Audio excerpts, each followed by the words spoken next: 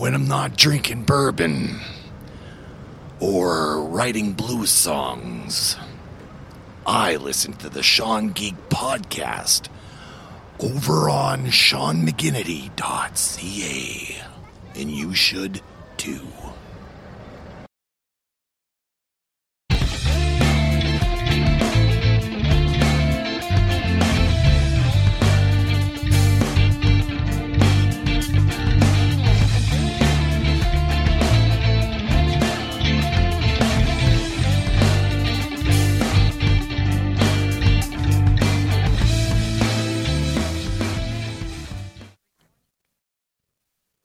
Welcome to the Sean Geek and Fast Fret podcast with me, your host, Sean Geek. Sean-arama, Blinn Shriek. Hey, did you guys know I did a pirate, a pirate podcast over on Spotify? Yep, I was trying out their service, and you know I don't like Spotify, but what they always say is that you need to test something. You need to expose yourself to something in order to be able to comment on it. So I tested, and it isn't very good. I mean, it's okay. It's fine. I mean, for a beginner podcaster, it's pretty good. But there are far too many complications with it to convert to there from somewhere else. It doesn't convert over well at all, and it's missing a bunch of features, but I mean, you know, it's a free service and you get what you pay for. When it's free, you get what you pay for. So anyway, this is the second solo episode of the series Music That Broke Me, inspired by Mr. Eric Senich and his wonderful episode, which I should actually quote it here. I haven't yet. And actually, when the first episode was released, which was yesterday, I didn't put a link to it. So I'm going to fix that today. Let's see. So episode 83 of the Booked on Rock podcast was called Music Quake, the most disruptive moments in music by Robert Dimery.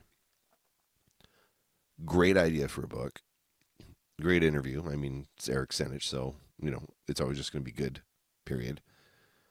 And it was a truly inspiring episode. Again, everything I do on this show, I get inspiration from everyone around me, from this amazing, amazing podcast group, and I get inspiration continuously from the scene, as you would call it.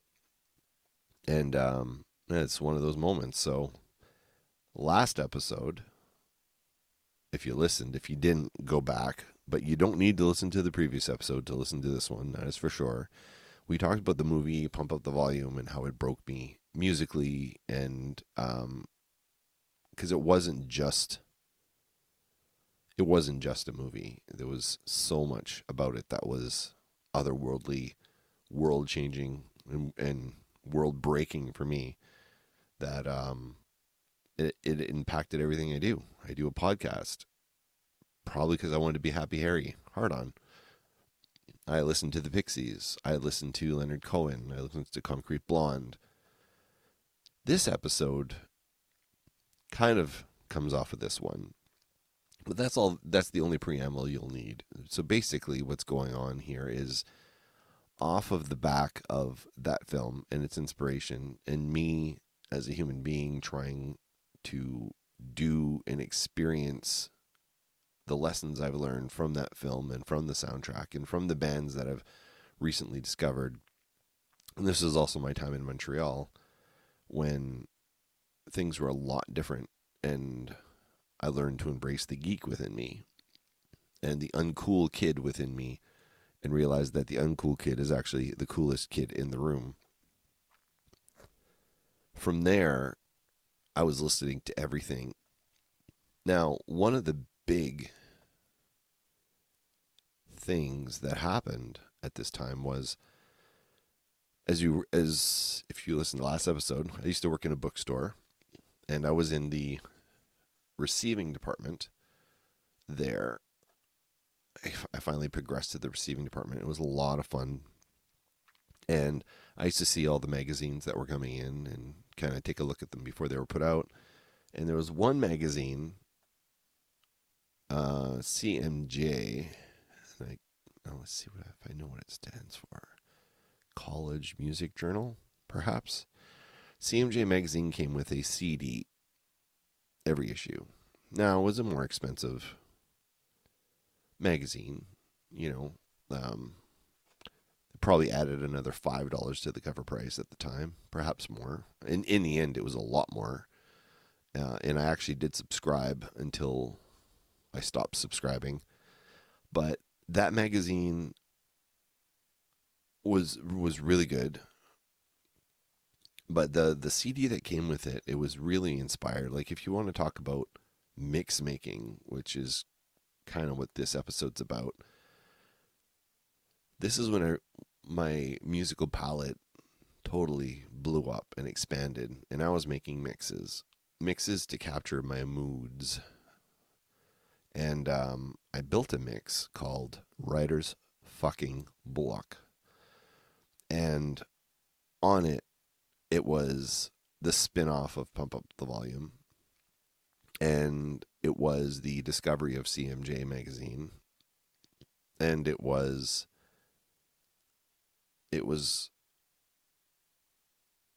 Montreal, and it was accepting that I'm a writer or something. And the mix that I built eventually became a book. And I started writing. And this book was going to be my tour de force. This was going to be my Less Than Zero. This was going to be my Bright Lights Big City. You name any dysfunctional first novel by a dysfunctional author. And this was the book I was going to write. And the soundtrack that constantly played was the soundtrack that I built, which I called, again, Writer's Fucking Bullock. And I listened to all the bands on here as well. So not just the individual songs, but I went back and I went into deep dive into many of the artists on here. But the main one was the Pixies. So after discovering the UK surf, Wave of Mutilation, on the Pump Up the Volume soundtrack, I went into a Pixies deep dive. And interestingly enough, I also found a comrade in arms. I'm not going to say the name on here because I don't want to embarrass her. She probably doesn't listen to this. I'm sure she doesn't. She probably doesn't even remember me anymore. But this lady had a amazing influence on me, musically speaking. So she was feeding me some of this music as well, and she fed me the Pixies album. My first Pixies album. And wow. And it ended up not being my favorite album. I mean, no, it is like, there isn't a single album of theirs that I do not like, of course. But Doolittle was the one that she made me a mixtape, and she put Doolittle on there and the whole album, and then she put some other stuff. But that's a whole other episode. But the album that I went and bought, so it's like, okay, I've heard Doolittle. I like it. So then I went out and purchased my own Pixies tape at the time, because this is pre-CDs. And I found the album that broke me. And it was really weird because it was one of those albums where you hear it and it helps you discover other music. So this was oh my god, Trompe le Monde, which had this weird cover on it with an eyeball in a I don't know, like a mountainside or something. It was like this really weird art project. And keeping in mind that I was used to Doolittle and the kind of poppy, Doolittle was really poppy. But then when I put on Trompe le Monde, holy shit. It was like there was an intensity to Frank Black on here that was aggressive. It was so aggressive. And he had moments of aggressiveness on Doolittle, don't get me wrong, but this whole album had an aggressive streak to it. And there's I really love this album, and there's a few incredible standouts. And I took that aggression and put that into my mix and built a mix around it. And it was really how I felt about the world at the time. And the songs that I put into this mix, not realizing where this mix was going to lead to. It was my state of mind, and as I was listening to this mix, and it was like, wow, this is the best mix I've ever made. Because, when you're a kid, back in those days when you were a kid, nowadays you're making playlists and you're picking songs in a playlist, but making a perfect mix was all about the sequence of songs and having the right song after the right song. And you couldn't insert a song in unless it fit. The making of a mix was, to quote High Fidelity, it was an art form. So I made this mix. And interestingly enough, there was a period after there, because, I was just a young kid here at the time still. There was a period of time where I was making mixes for people, and I was selling the mixes for people to get. And the whole point of it was, look, you need to hear these bands. You need to hear these songs. And you need to, after you have this mix from me, you are going to go out and you are going to go buy the songs that stood out for you. You're going to go find the artist. You're going to go buy their CDs. You're going to go down the deep, dark rabbit hole that I often go down musically. And you're going to expand your horizons. And that was the whole point of these mixes. And they weren't built to be the most popular hits at the time. They were meant to be the bands that you should be hearing. And interestingly enough, some of them became big, not based off of my mixes, of course. But, when a band is that good, eventually they blow up, right? So I guess I should just start with this one. So this is my favorite song of all time by my favorite band of all time, off of my favorite album of all time by that band.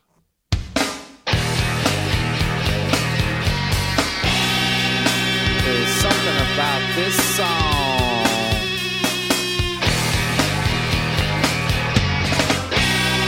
This is a song about something there. We did the clubs with ass. I was hoping to have her in a sack.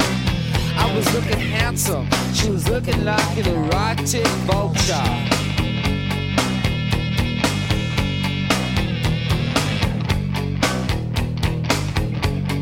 I was all dressed in black. She was all dressed up in black. Everything was fine down here. What you call it here, call it what you will here. Way down in this subculture.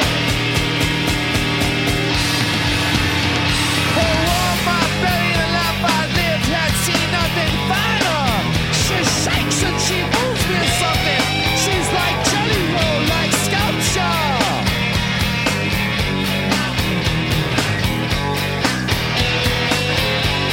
I was wearing eyeliner, she was wearing eyeliner.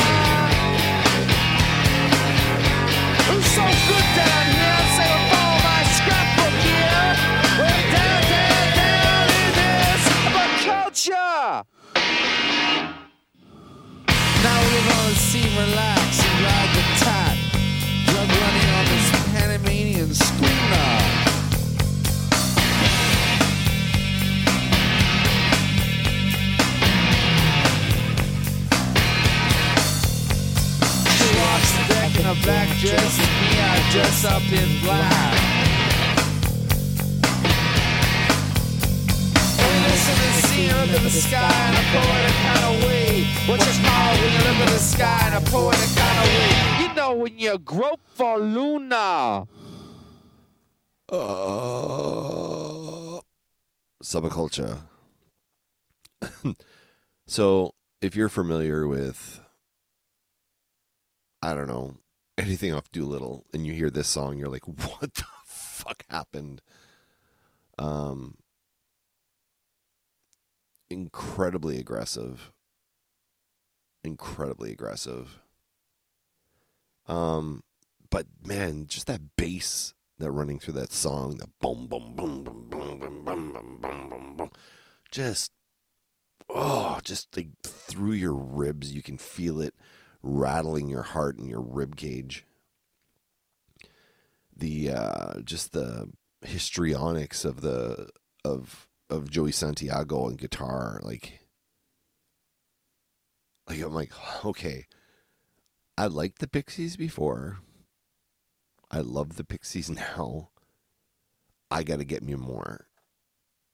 And that album completely and utterly just changed my perceptions of music, and utterly and completely changed the way I was writing music. The songs I wrote after this period were quite a bit different. Now, unfortunately, as a not guitar player, I struggled with getting the soundscape that I wanted. But boy, did I wanted to be Dave Lovering, the drummer for the Pixies, so fucking bad. I emulated everything from this album in my playing style. I got rid of the typical, 4/4 time AC/DC or whatever. Simpler drum beats, and I just started going hard and being improvisational in the playing, which I feel he's very improvisational. He's going with what the song needs at that moment in time based on how it's feeling. It sure feels that way to me. So this was basically the gist of my little mix that I made that eventually inspired the book that I wrote, the first serious book that I wrote. And I mean, go back, like rewind the episode or whatever you got to do. Like, you can hear it right there. It is fucking insane. And the whole album's amazing. It's not the one that's often spoken about.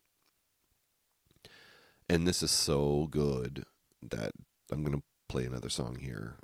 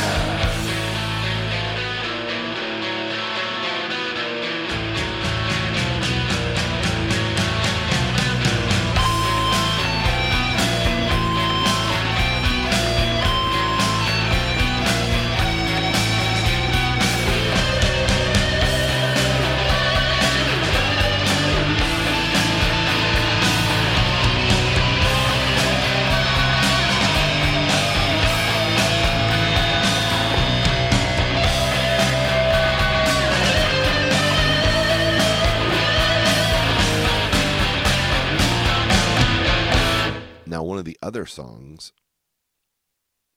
that that popped up on here, and it was I wanted to start the mix in a particular way to get a certain vibe. And at the time, I was reading everything I could: Bret Easton Ellis, Jay McKierney. I was reading Bukowski. I was reading the beat authors. I was reading a lot of like trippy stuff.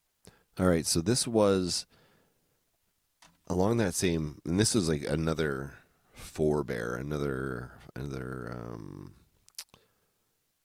important band, another important artist that really broke me as well. And I also went down the big rabbit hole of buying everything that she had released. PJ Harvey, Polly Jean was different when we're talking about alternative. It doesn't get much more alternative than Polly Jean Harvey.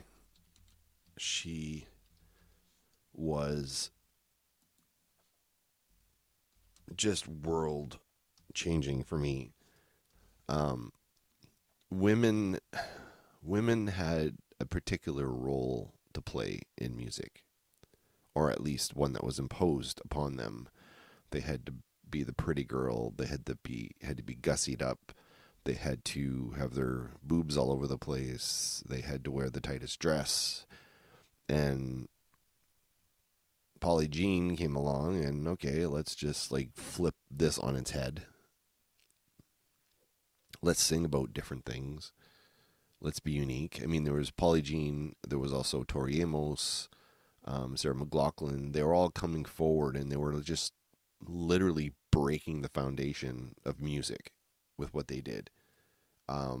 Those are all great artists, but PJ was the one for me that just had a complete don't give a shit what people think of me attitude.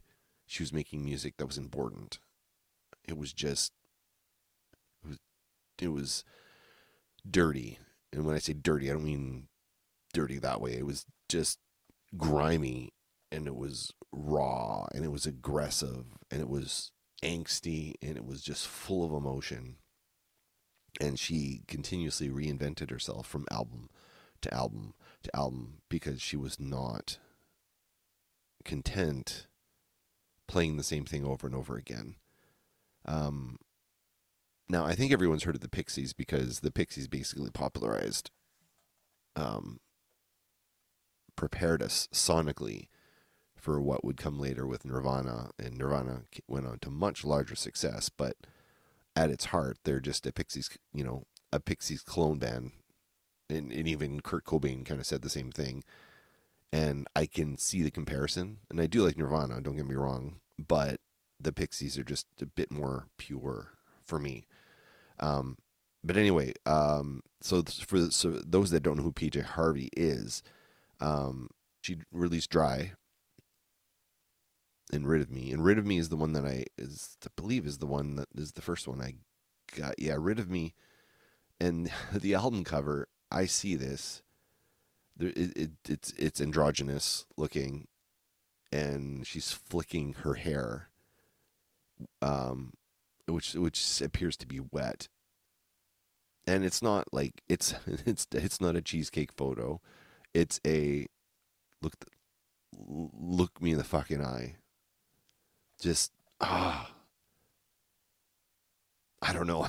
It's really fucking cool. And then after that, she released To Bring You My Love. If you want to talk about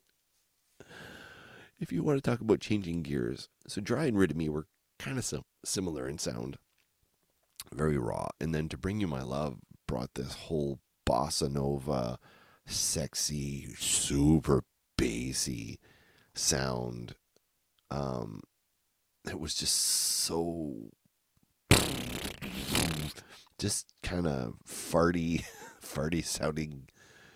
And then Is This Desire, which was totally like like even more experimental. And then she had a more, and in 2000 she put out Stories from the City, Stories from the Sea, which was, I think she was commercially accepted, but this is the one where, or not commercially accepted, sorry, critically accepted. But I think To Bring You My Love brought her some success because she had a video, and the video off this one was maybe more mainstream, or, enough to get people to hear her. But anyway, my introduction was Rid of Me. I went back and I picked up Dry, and then around the release of this, I'm just trying to think of when I put this mix together, because it would have been 90, 91, 92, and Rid of Me was released in 93, so To Bring You My Love wasn't even a concept when I'd come up with this. Yeah, I'm an old guy. Don't hate the old. Anyway, so this is the song. I think there's way more than enough preamble here. So this song is called Hook, and be prepared to have your ribcage rattled.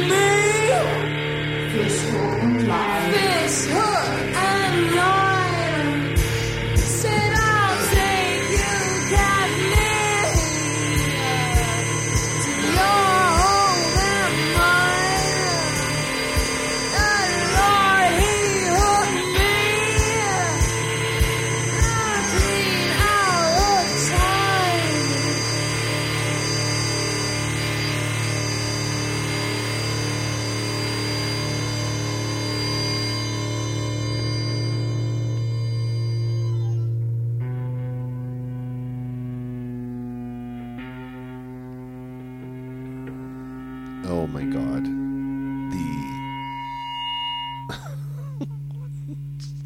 I tell you, man, you hear a song like that and it forever changes you. And you hear an artist like that and you're like, I don't know what to say. I don't know what to say. Now, there's other songs that I put on this mix that I feel don't hold up, and there's no way in hell I would ever. I think one of the reasons where I didn't put this together as a compilation, a true compilation to give to people to say, hey, take a listen to this music, was I had made a discovery of a couple bands, incredibly mainstream bands, but to me, I didn't know they were mainstream enough because, hey, I grew up in Podunk, New Brunswick, right? So, and I still have the cassette in front of me. I'm actually literally looking at it right now. So this cassette is like from 1990. And there's certain things I definitely wouldn't put on here anymore. The next song, it's one of those things where I went and bought their CD, or their cassette, I guess, at the time. And I really, really like this song. This one came off of a CMJ, and I was actually, while we were listening to the last song, I was just kind of looking up to see if I could find.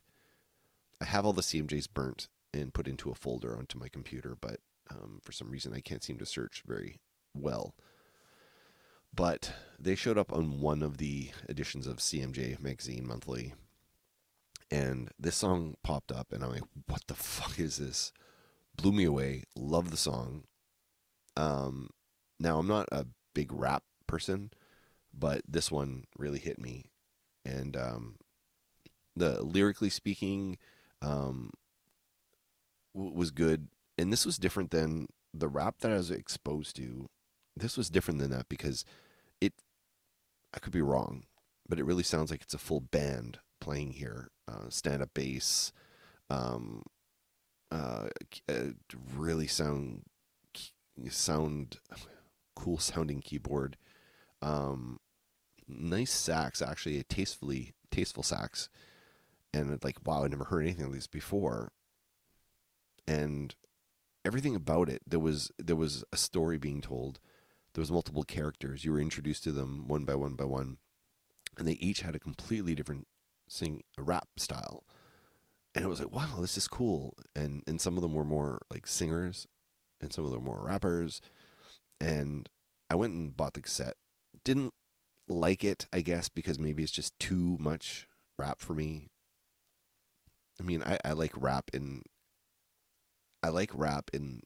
little small segments, I guess. But this one hit every single thing that I wanted to see in rap, this particular song. This made it onto the original Writer's fucking Block mix, and then eventually made it onto the soundtrack. So what's the soundtrack I'm speaking of? So based off the mix I'd made, I started writing my first serious novel called I'm a Writer or Something. Truly inspired by Bret Easton Ellis, Jay McKierney, and the Beat Writers. And it was the story of a gentleman who was living life on autopilot. He had two friends that they would ask him to do something, and he said, sure. And he would just kind of coast. And he writes, he suffers a grievous injury. And while he's injured, after the prompting of his best friend, he decides to write a book. And it's written in the haze of being in the hospital and all this sort of stuff. And when the book is done, he basically kind of doesn't even remember writing it. It was kind of freehand, kind of very loose, very in the moment, very raw, and he kind of forgets about it. And then later what happens is his friend goes and gets it published and says, hey, you're a writer now. And, the idea, I'm a writer or something, because he doesn't consider himself a writer. And then he goes on this journey of fame. He's becoming famous as this writer. And he's kind of like, but I'm not a writer. I wrote something, but I'm not a writer, and I'm not a celebrity. I'm not famous, but I'm treated like that. And there was this fake vacuousness to the world he was part of. And then he has a, whatever, I don't want to spoil the book, but I wrote a soundtrack. So basically the idea was that I weaved a soundtrack through the book, and every key scene had a key song, and this was one of the key songs. So let's take a listen to Inner City Boundaries by Freestyle Fellowship.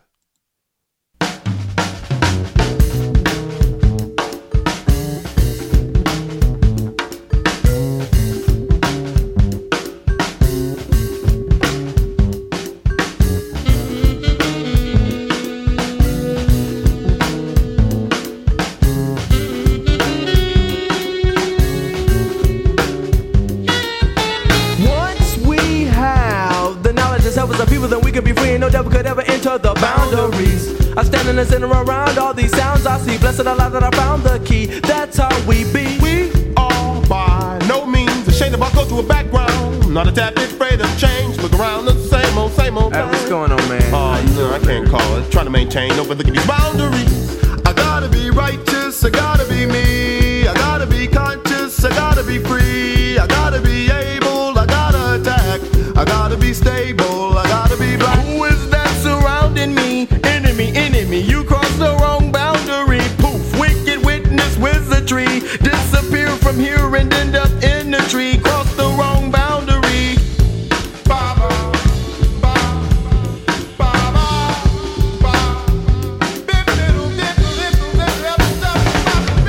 Once we have the knowledge of some people, then we could be free and no devil could ever enter the boundary.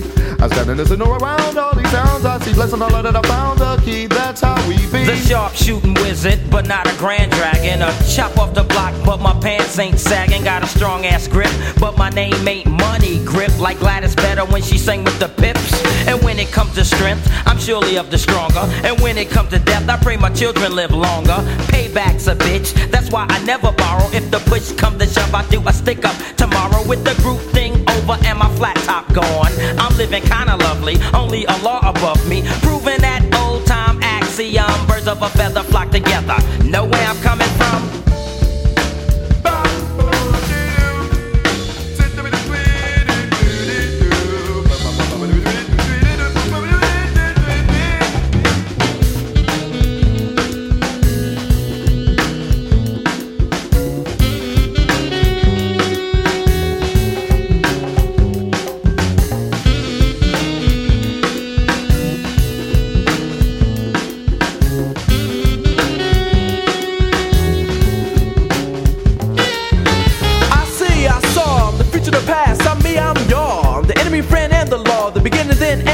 The final call, the raw, the win, the loss, the draw, the summit, the peak, the wall, the downfall, the energizing uprising, black nigga, the wise, the eyes, the dirt, the overall ball, the earth, and most importantly, the birth of a new generation of blackness. And we're forced to set our boundaries.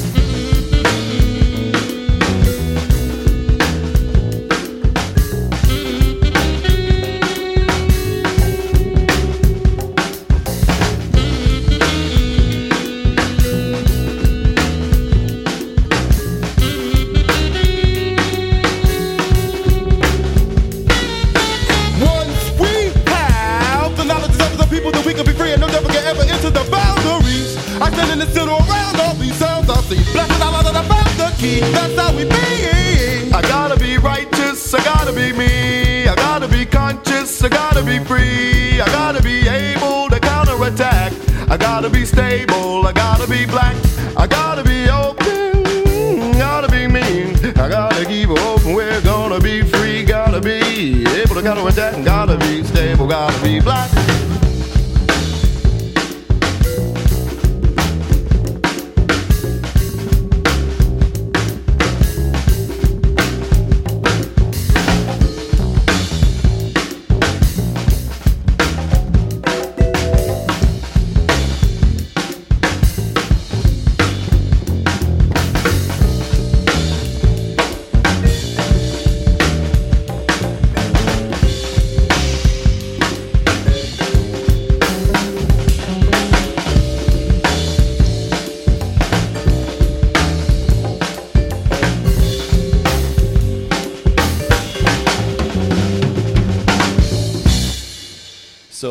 I liked this song so much that I learned how to rap it. Not very well. I also learned how to play it on the drums. I was learning how to play it on keyboard. And I ended up writing a song that I wanted to kind of capture this vibe. Which, maybe I could include that here. We'll see. I'm not really sure. In 2000, I did a solo album, quote-unquote solo album, where I played all the instruments except for Todd provided some assist on a few tracks. But I wrote the entire thing by myself to prove that I could write an album by myself after my years of being in Salty Bear. But yeah, that's a good song, isn't it? And it's fucking phenomenal. Okay, on to the next one. Now this is also, it was shortly after this period that I but came to appreciate the Beastie Boys. Now, I didn't like the Beastie Boys. I didn't. Fight for a Right to Party. I'm like, okay, these guys kind of seemed like douchebags. And the whole vibe they were pulling in that video, which I didn't realize until later that they were kind of, maybe it was more social commentary. It was more of a spoof. It was whatever. So the first album, Licensed to Ill, comes out, and they're like the biggest band in the world. And of course, I'm not liking bands that are the biggest band in the world. And I'm not liking rap at the time. And then they released Paul's Boutique, and I'm like, okay, they went off the rails. But, you know, here I am, I'm listening to stuff, and then I was very, very critical of music back then. I was very, very on a podium, you know, this band sucks, this band rocks. And then they released Check Your Head. Now, it was gifted to me, the cassette was gifted to me, and I'm like, oh, Beastie Boys, really? Whatever. But to be a nice person, I actually put it on. And I was blown away, man. I'm like, wait a minute. And so I look at the credits, I'm like, they're playing instruments? So my thought back then was everything was a sample. There was no real instruments on rap music. And that it was just a pilfering of other people's ideas with a rap over top. That was my opinion at the time, and I'm sure I'm not the only one that had that opinion at the time. I don't feel the same way now, not even close, but I didn't like my favorite bands being pilfered and their music taken away and remixed, and then all of a sudden the remix is a bigger hit and the band makes zero money off of it. That was my opinion at the time. But Check Your Head completely changed me.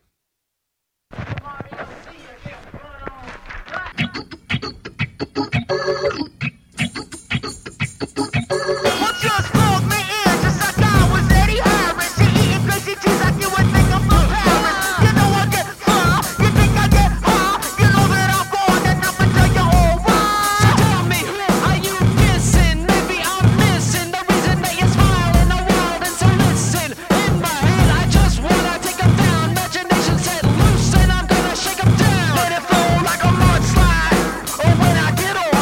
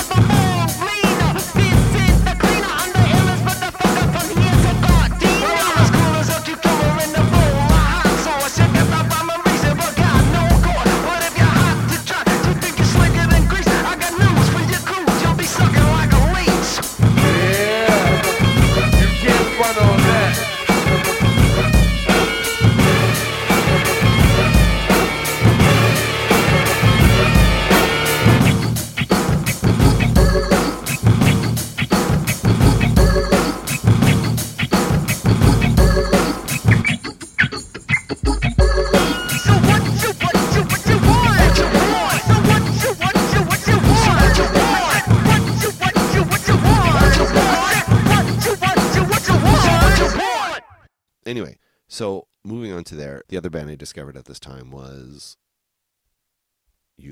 Radiohead.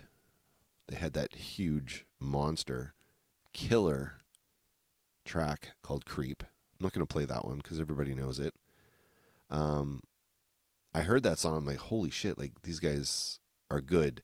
And then I saw the video, and I think the way it was marketed and the way the band was marketed, and with Nirvana being out at the time, I think there was a bit of a thing going on where everybody wanted Kurt Cobain clones, and Tom York looked like a Kurt Cobain clone in that video. You couldn't see his eyes, and he's talking about being a creep. And then, of course, Nirvana had that song called Negative Creep. And I'm like,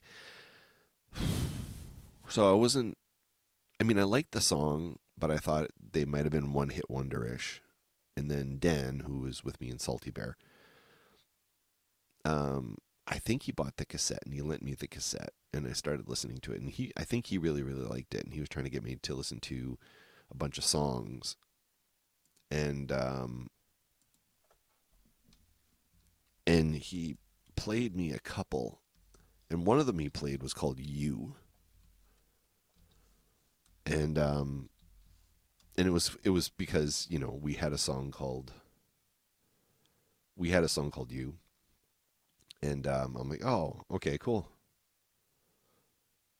And then I listened to this version. I'm like, oh, I really like this. And then I started listening to another song, which I'm going to play right now. And anyway, 2 of these songs made it onto the mix. You was one of them, and this was the other one.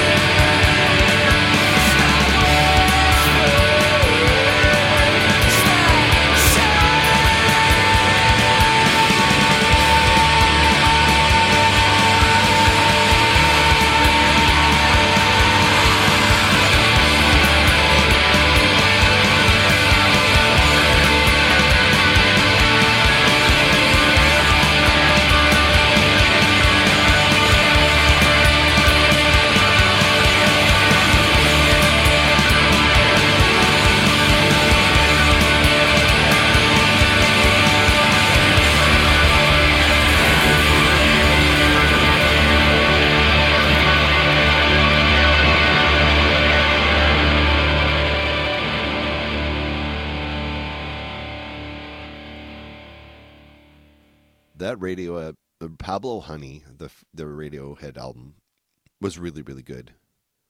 And I think people kind of don't talk about it on the same level as, their next many albums. But it is really, really solid and really, really good and really, really worth talking about.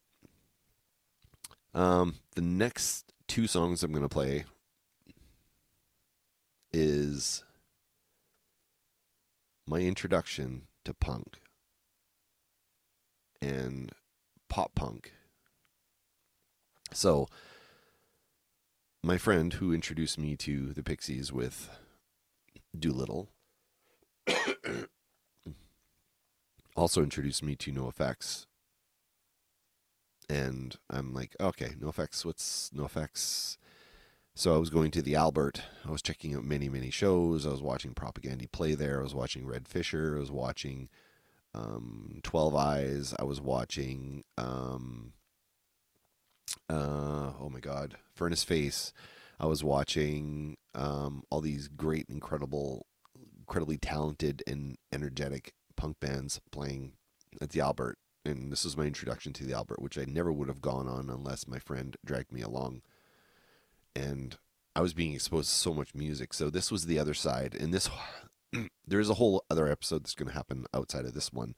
But this was kind of my introduction to punk a little bit. The other band, Propagandhi, that's a whole other episode, man. So, but this particular ditty, this particular album was, I think there was like 2 or 3 albums that were put into a mix for me from my friend. And this was one of the songs she had chosen and put this on the mix for me. And I'm like, wow, these guys are cool. I didn't like the singer's voice. I came around to it later. But I liked the idea of it.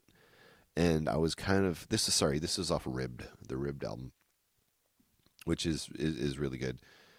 Anyway, here is Don't Want You Around, and it fit thematically within the soundtrack.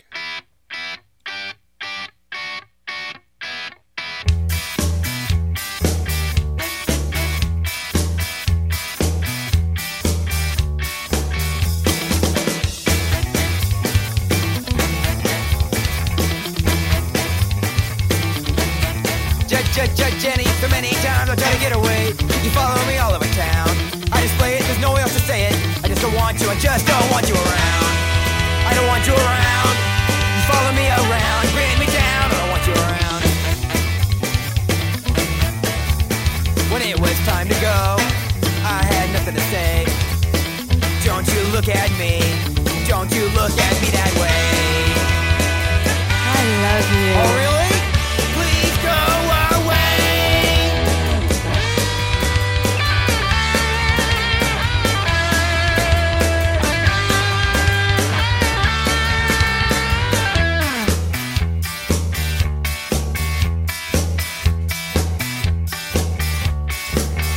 Beat up. What gave you the idea? Get it out of your head. You follow us around. We're not the Grateful Dead. I wanted to be friends, but you wanted more. So like I told you before, I don't want you around. I don't want you around. I don't want you around. I don't want you around. I don't want you around. Can you see? I don't want you around. And then we'll end with this one. This one was a later arrival onto the mix. And there was this band that, and there's a whole story about this, which I did a whole episode about this particular song.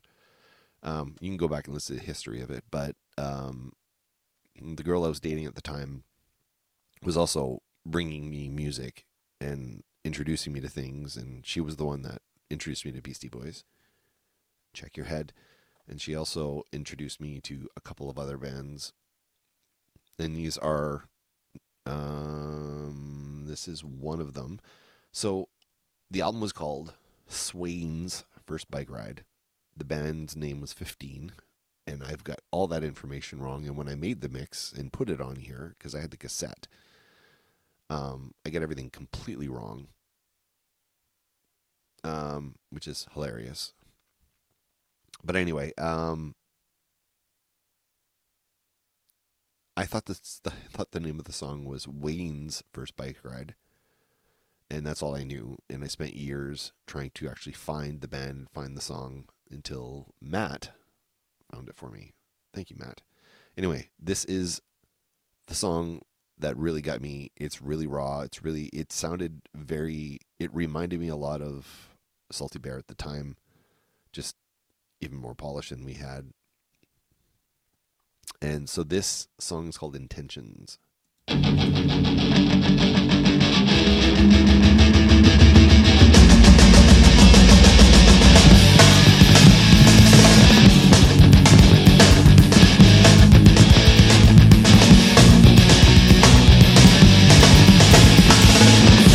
The sun rising seems to validate the words of the man, so much wiser than myself. Tells me I don't want the life away, so that I may someday die, knowing that I compromise my intentions, not my dreams. Turn to what fade away, leaving nothing. Cause so I can say I've been that good for my mom, but the path that I was last night. Never question anything, never stop the line. It's been 18 years now. Without my intentions drilled in the ground, it's been too many years now. I've been my dreams, beat it down, beat it down, beat it down, beat it down, beat it down. Beat it down, beat it down, beat it down.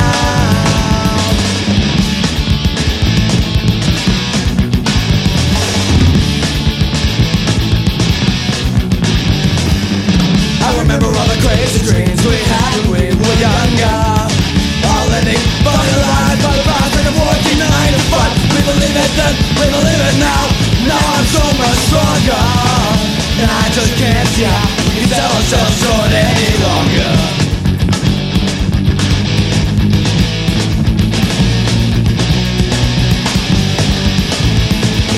Light of the sun rising seems to validate the words of the man so much wiser than myself. Tells me I don't want the life away, so that I may someday die, knowing compromise my intentions. Don't mean much to me. I'm content, human being. Don't mean much to me. I'm content, human being. It's been 18 years now. Without my intentions drilled in the ground, it's been too many years now.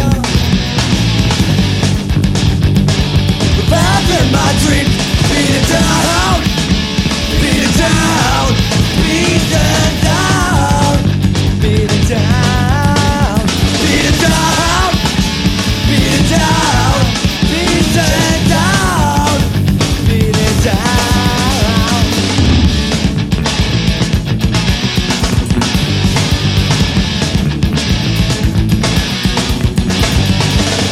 I remember all the crazy dreams we had when we were younger.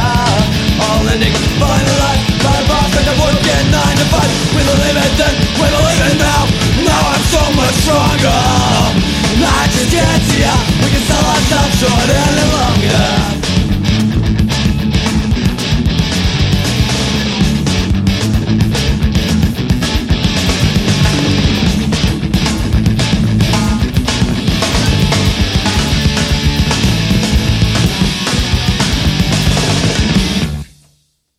So much energy, so much fun, so much good.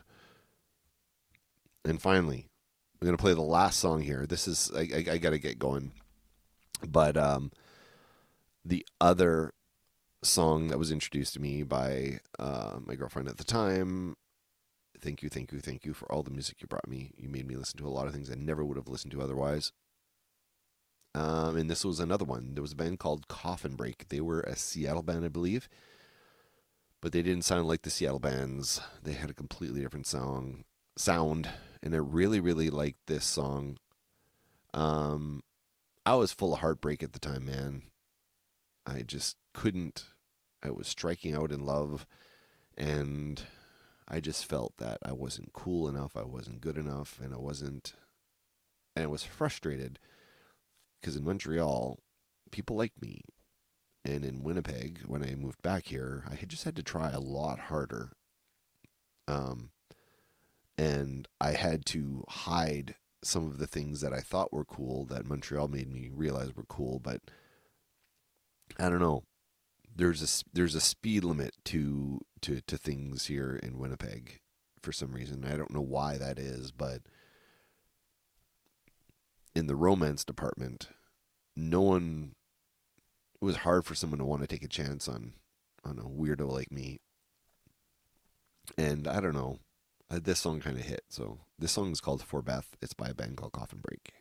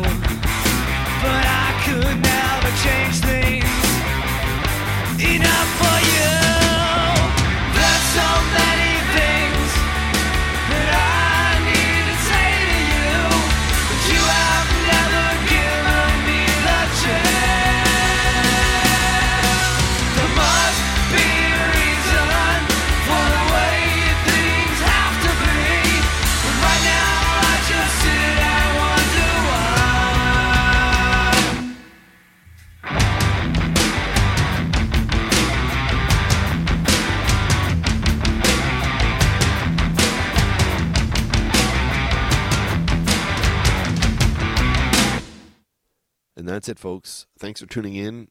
Next episode, 400. Don't worry, Fast Rat will be back. Some stuff's going on. I don't want to go into it here. If he wants to talk about it next episode, he can talk about it all he wants, but I don't want to impose his personal stuff with you guys. But he's back for next episode, the big 400. Anyway, thanks for joining us. We'll see you on the flip side.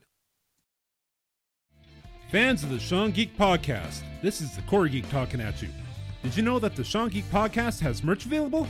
That's right. Head on over to SeanMcGinnity.ca and click the merch link at the top of the page. You'll be taken to the Sean Geek Podcast store on TeePublic, where you can find the Sean Geek Podcast logo on t-shirts, totes, masks, and more. And best of all, a portion of the sales goes to help support the podcast and allow Sean and Todd to keep bringing great content your way. Once again, go to SeanMcGinnity.ca and click the merch link at the top of the page. And while you're there, don't forget to download the latest episode.